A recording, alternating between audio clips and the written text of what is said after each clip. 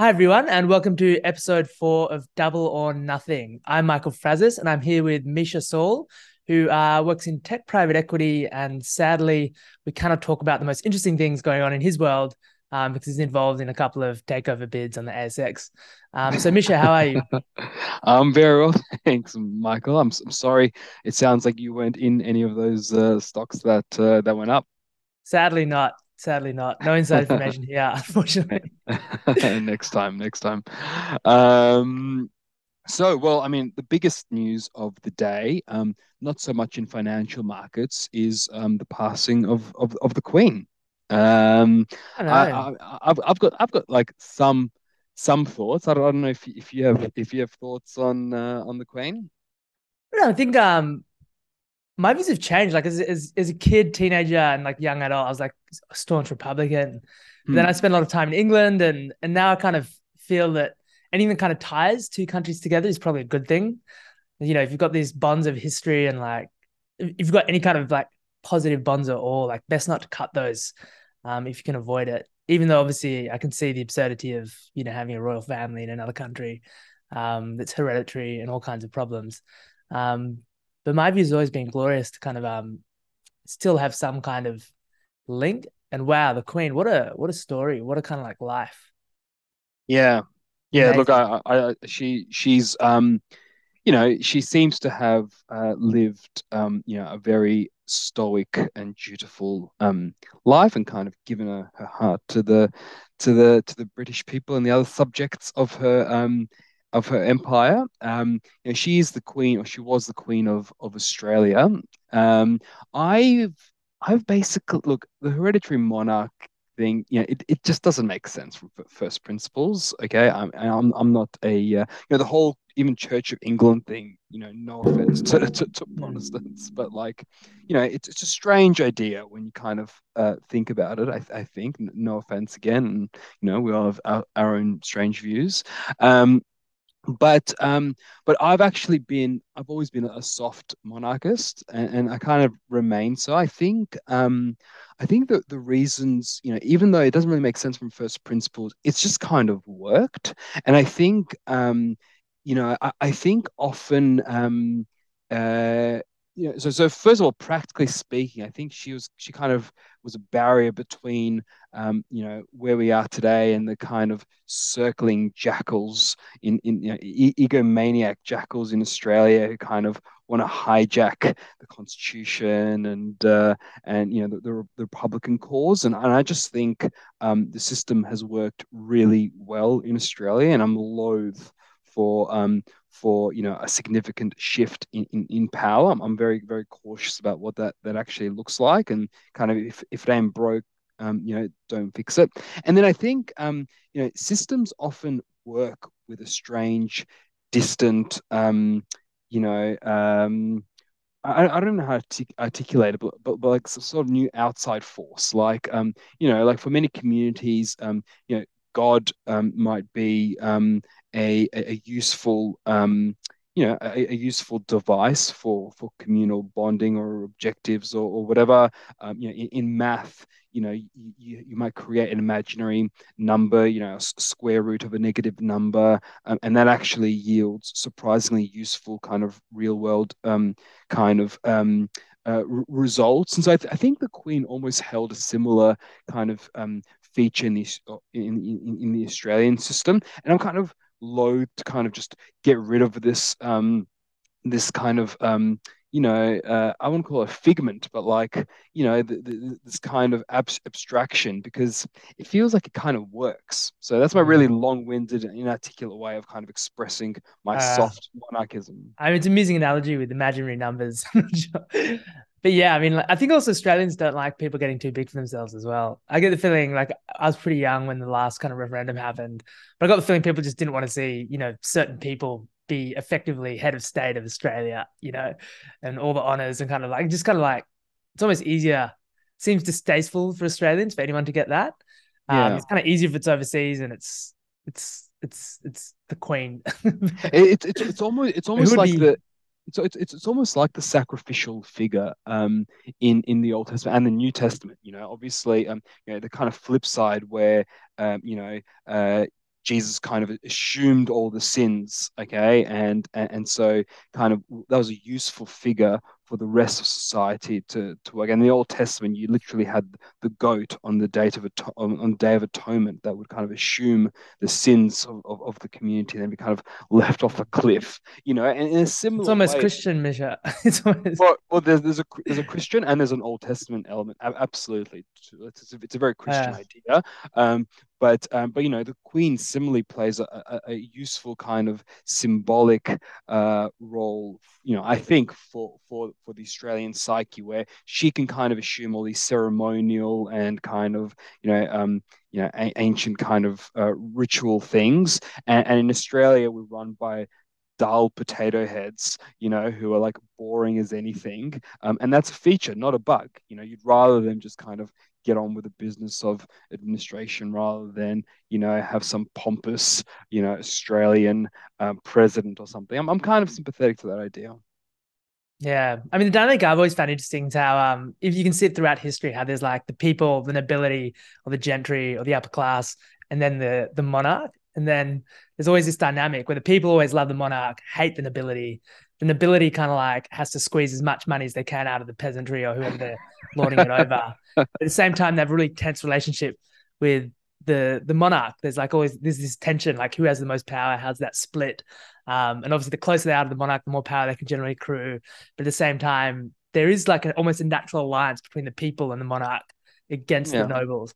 I always found that interesting. I don't know if there's quite a modern analogy, but we shall see. We shall see how it'd be Well, interesting to see how people I take think I think Charles. it's like rock stars and stuff. Like I think people love they love to idolize certain people, and if the king or the queen can be that object of celebrity and idolization, Mm. well then there is a sense of kind of loyalty and love. But you're right, it feels like a juncture. Like it feels, she's obviously been there for 3x my lifespan. So well, but ever, some my obviously for my entire living memory, she's been a part of the kind of Australian political and institutional fabric, and it is odd that she's gone. And And your parents, and actually some of my grandparents as well. yeah, that's She's right. there the whole time. Yeah. Why don't you want to, while we're on topic celebrity, not that that's going to be a feature of this podcast at all. What do you think of Kim Kardashian's new private equity play?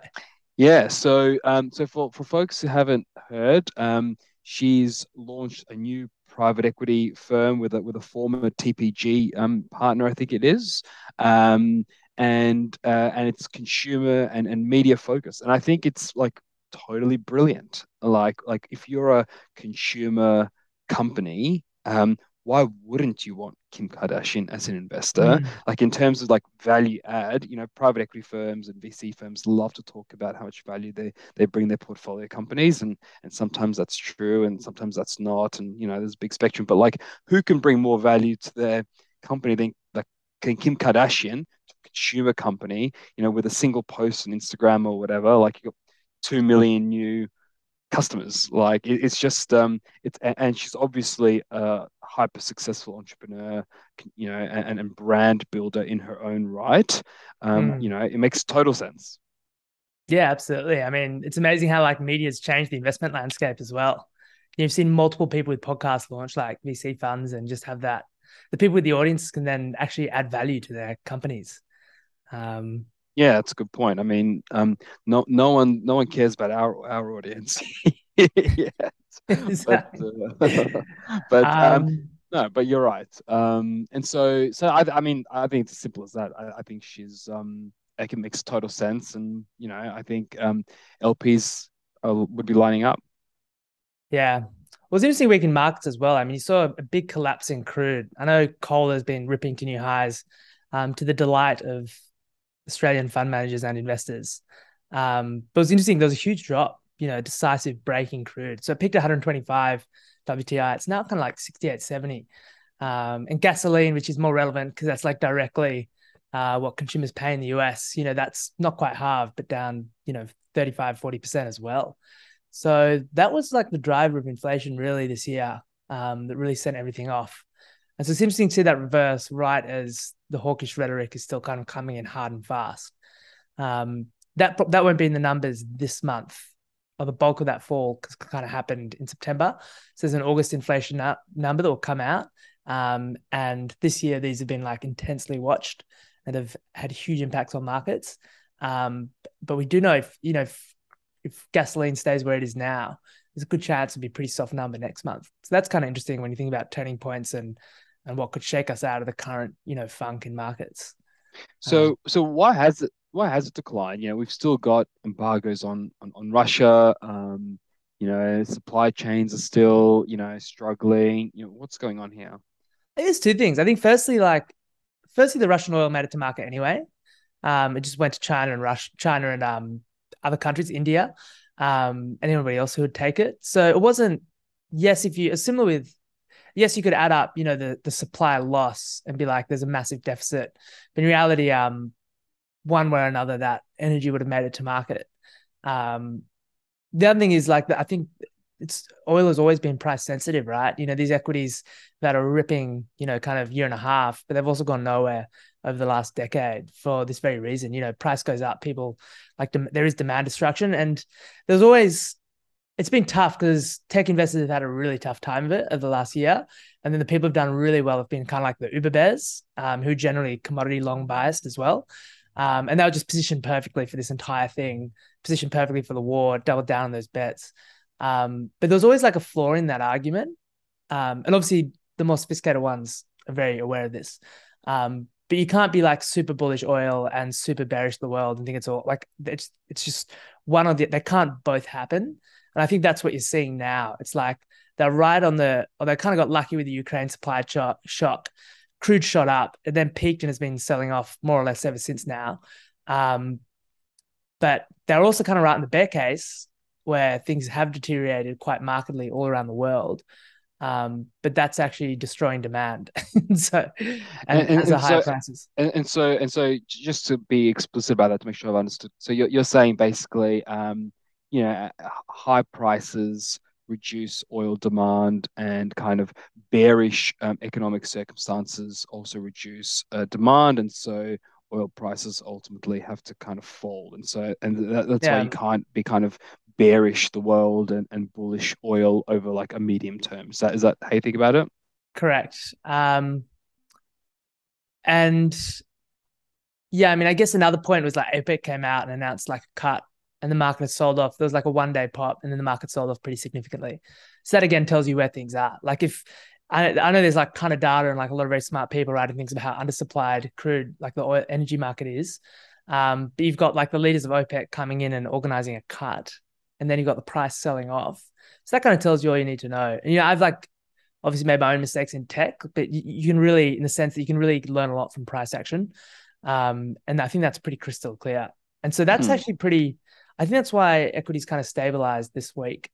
I think you really are starting to see the end. So whether it's freight, whether it's time, it's almost like, what is it now? It's September, and the transitory theme was supposed to roll over like 6 months ago, which is about when Russia invaded Ukraine. Funnily enough, it'd be interesting if the transitory thing probably will end up happening. It was just delayed 6 to 9, maybe 12 months by an unforeseen invasion. Like there's a good chance that when people look back on this period, that's what they'll see. And then that's triggered a huge sell-off in tech. And if tech, like I was having a chat with like a very good tech analyst who kind of gets the long and the shorts right, like as in was negative at the right time while also being fundamentally bullish. Because broadly, like we're discussing about which of these survive, and I was like, they're all going to survive. All these companies are going to be there. It's not that kind of crisis. Even the ones down 85, 90%. Some of them are sitting on $4 billion cash piles and they're losing money, but they're cash flow positive. What is the mechanism by which that does not exist in 3, 4, 5 years time? Like and it's growing organically 20, 30%. There's a ton of companies in that ballpark.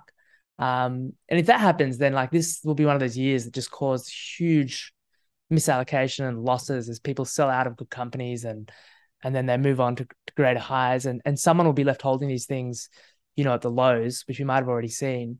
And from there, the next couple of years could be pretty spectacular. Like the bear case now that we know that a lot of these companies are still performing, the bear case really is all about rates and tightening. But that's that's a man-made thing, and at some point in the next 2 years, there's a good chance, if not in the next few months, there's a good chance that whole thing's reversed. And then you get people supporting markets, and central bankers go the other way. It's pretty clear that they're going to over tighten. They want to overcorrect. They want to explicitly overcorrect to make sure that this inflation thing is resolved, which means it'll be longer than usual. But a lot can change in 36 months. So I thought that was interesting. Hmm. The Yeah, no, fall in gasoline. that all makes sense. What one stock, I don't know if you have a view. I haven't run it by you, so I'm putting you in the spot here. But one stock I've noticed getting absolutely smashed is Twilio. We kind of talk about big global kind of tech stocks being massively smashed. Why is that on the nose, do you think?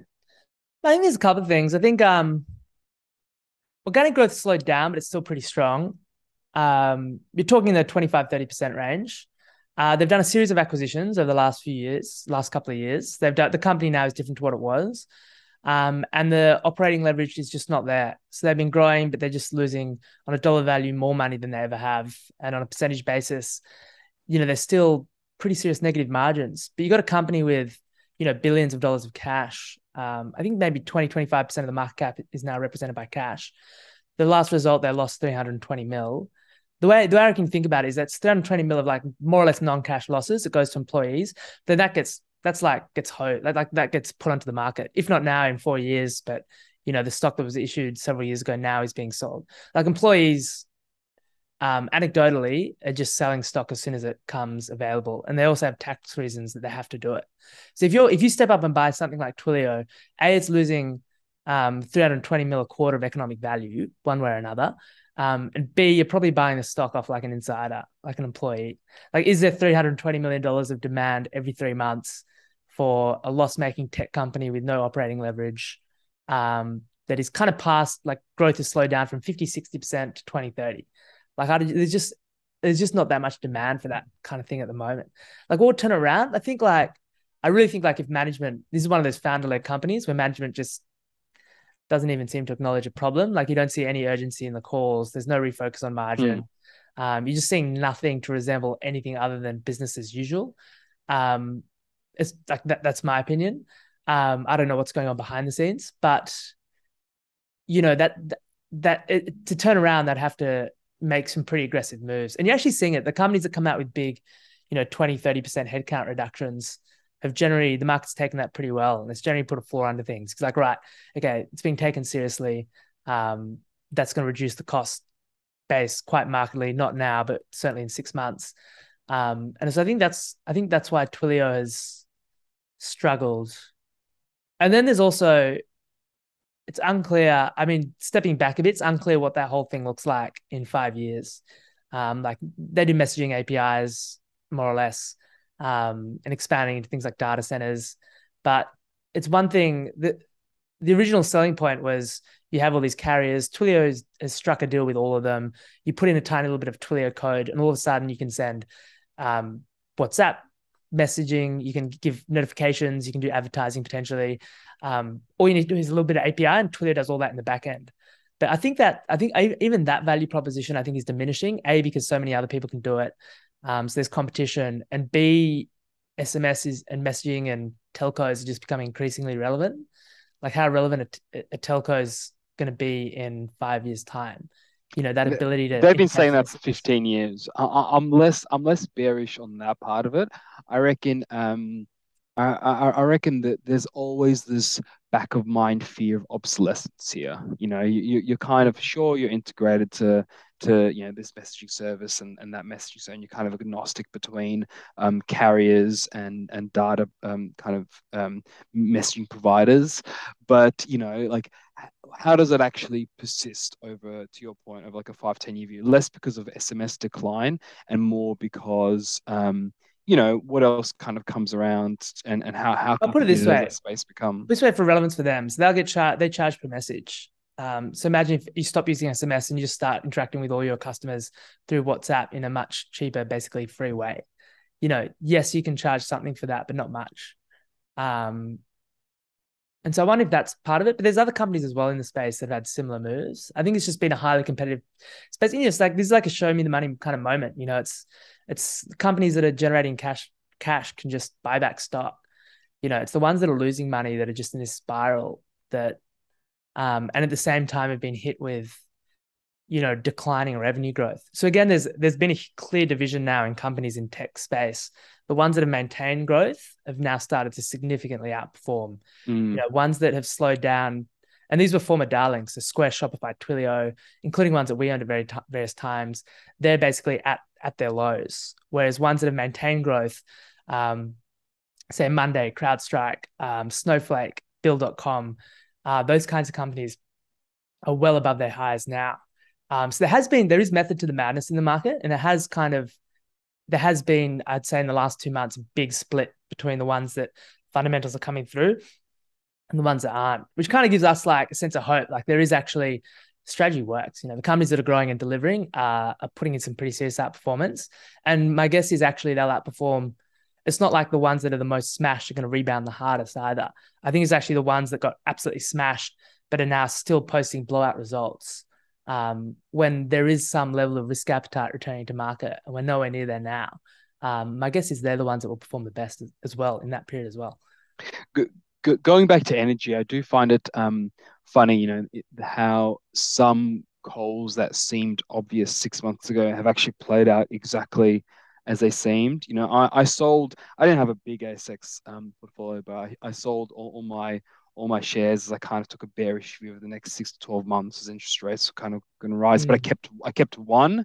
I kept Whitehaven. Um, and that's performed unbelievably, and less because I understand. I know it's kind of trading, pretty attractive cash flow and earnings multiples, but I just took a view that energy prices are going to go up, and institutions are going to be barred from buying coal because coal's on the nose and whatever, and it's played exactly as you'd expect, where the underlying fundamentals for the company have been unbelievable, and it's just improved. Mm. So yeah, so I was just kind of following, that wasn't like a uniquely my hypothesis. That was a pretty broad based view, I think, outside of kind of ESG institutional land, and it's Mm. played out exactly like that.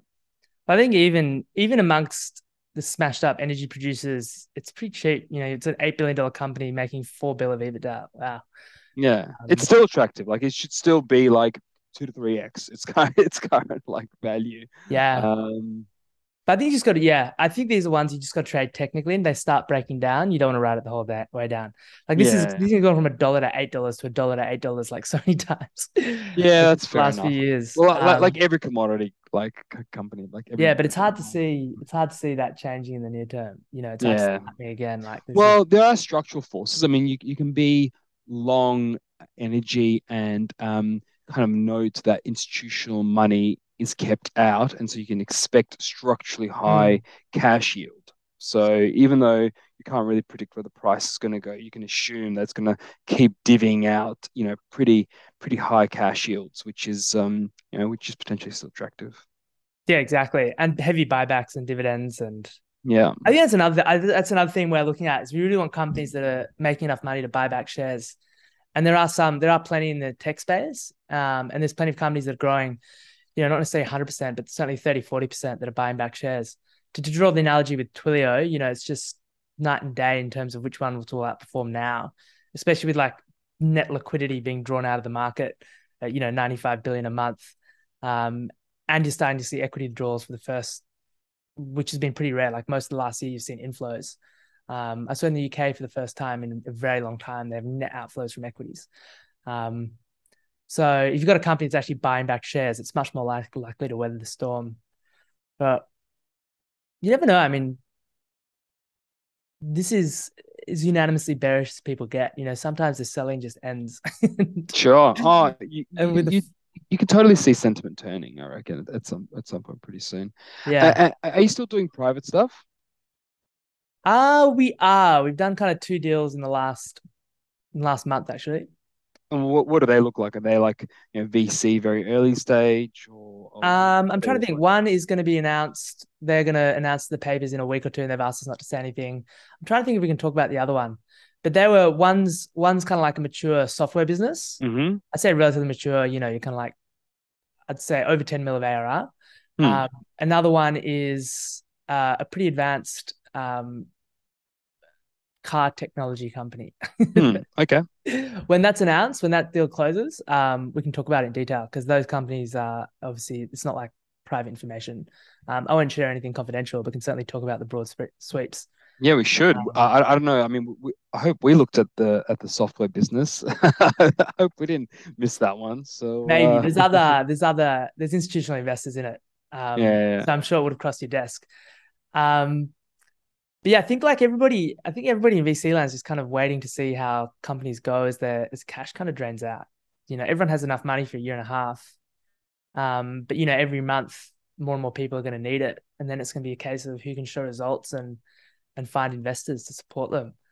Yeah, Um, it feels like VC lands in this awkward spot where they chalked up a few massive wins. They raised a ton of money, they deployed them, and again, nothing's gone wrong because this is how it works. They kind of, they're pretty long dated holds, but there's this kind of awkward pause where, success and failure look very similar, where you don't really know if you're mm, winning yet or not, and I mean, I was talking to one big VC, in Sydney recently, and they were saying they're very focused on just following on the wins, like really yeah. supporting their darlings and putting in a lot of cash that way. And it's very hard for them to, find those early stage. They've definitely had a slow down in the funnel in terms of the early stage investments. Yeah, I think that's true. I think everyone's going to focus, make sure that the winners are supported, and early stage will always have a place because the returns from that are kind of so irrelevant. Um, but yeah, I still think the end of funnel is quite relevant. Like the fact that public markets are still shut. If that opens, if those floodgates open, but then what with liquidity drawing out, you almost need that to change. I'm talking about the Fed and their like commitment to kind of quantitative tightening and raising rates. Like another 75 bips into this market, you just never know. Like I remember there were in the EU in Europe there were once or actually twice I think where they did a rate rise and the market was it was all priced in, ready to go, and then bang, the rate rise came through and everything collapsed. Yeah. All kinds of trouble. And I think now the Fed, like now you've got clear like falling crude, falling commodities, maybe everything except coal, falling freight, um, PMIs dropping. It'd be interesting to see what the impact is of a 75 basis point hit in the net because it just changes. It really does change everything. It changes the way you think about real estate, think about cash.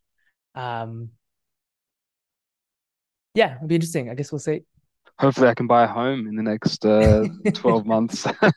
It's probably like So the equity market though. When it's good to buy, nobody wants to. It's just yeah. It's just, I mean, everything's kind of correlate. Most of these things are correlated in the end. yeah, But yeah, no, there's still a ton of money out there. I really don't think VCs have an eye. Certainly in Australia, IPO markets just haven't played that big a role for VCs. Although, no, I guess it's a broader sentiment thing. Even though they pretend to be totally immune, it does kind of affect broader capital flows. But ultimately, they're basically all sitting on massive buckets of cash, yeah. still figuring out ways to deploy it. So I think that's probably the main concern. Yeah, they're they're mostly convertible notes. They're mostly Yeah. protected when money goes in. Like the investments we're making, it's all kind of preferred. It's got that capital structure benefit on, um, and that like once those rounds are done, often those companies are funded for another 1.5, 2 years from now. Um, so this thing could really play out for a long time. Like I don't think there's by any means there's going to be a disaster for VC or tech. I think it's more the public market investors will suffer the most because it was just the swing. We have to mark to mark. Um, our money's not locked up. All the funds, funnily enough, most funds have seen inflows in the tech space. Um, it's been much gnarlier environment for public rather than private. One thing we haven't seen yet, which I still think we will see, is private company cap table restructuring, because of that, those preferred instruments that were kind of written a year ago or so, none of them have really popped up yet. I guess those Mm. companies have tried to, extend their runways and avoid hitting that wall. But, given where valuations are, a lot of the equity basically breaks around where those pref structures sit. And so, VCs don't want to be holding the whole baby when they thought they were investing in 30% of the company or whatever, and having Mm. founders and employees basically wiped. And we haven't really, private markets haven't really caught up, which is one reason public markets have been relatively more attractive in terms of valuations for investors such as ourselves. Yeah, Private it's also markets those haven't cat really notes. caught out. Yeah, But we've seen exactly. companies that are like onto their second, third round of convertibles, and it's just complicated and confusing, Yeah, and like obviously at some point you just have to like clear all that, convert it to equity, issue some equity to keep the key people, and then go again. There's a lot of companies that seem to be in that, and it's really, I think it's, yeah, quality is just going to make such a huge difference now. yeah, Like the top end are just going to continue to get funding and we'll be able to do real rounds. The bottom end are just going to have to stack these convertibles. And you usually find someone that will put money into a business on a highly attractive convertible bond structure with, equity upside that takes advantage of all the money that's been spent previously at the expense of previous investors. So there's a lot of companies, but they're kind of like zombie companies because they're not great. They might never be good enough to list or to get a proper exit. That would be a challenging position to be in. And then I guess it comes down to management teams, to either deliver on the strategy or find the right, correct new strategy um, to do. But yeah, you're right. yeah. We'll probably see that. When would it start? Probably 6 to 12 months. Like the 12-month Well, convertibles will all come up. yeah, I mean, I said we're 6 months probably away from seeing stuff, but obviously, if markets improve or things can change. But yeah, I'd be surprised if we don't see any kind of major ones over the next 6 to 12 months. Yeah. So what else is there to we've spoken about the Queen, energy markets, Europe stuffed over winter. That'll be pretty scary to be over there. We're so lucky here in Australia, being energy independent Yeah. and far away And from, I've got a couple aggressors. of interesting life sciences ones, but I reckon we talk about them next week. Yeah, why don't we do that? And why don't we, like, life sciences are a bit of a black box for me. Keen to pick your brain on that. Yeah, I'll pick a couple and we can go deep on them. Let's do that. This was really Sounds fun. good. It was. Thanks, Misha. We'll do it again next week. Speak next week.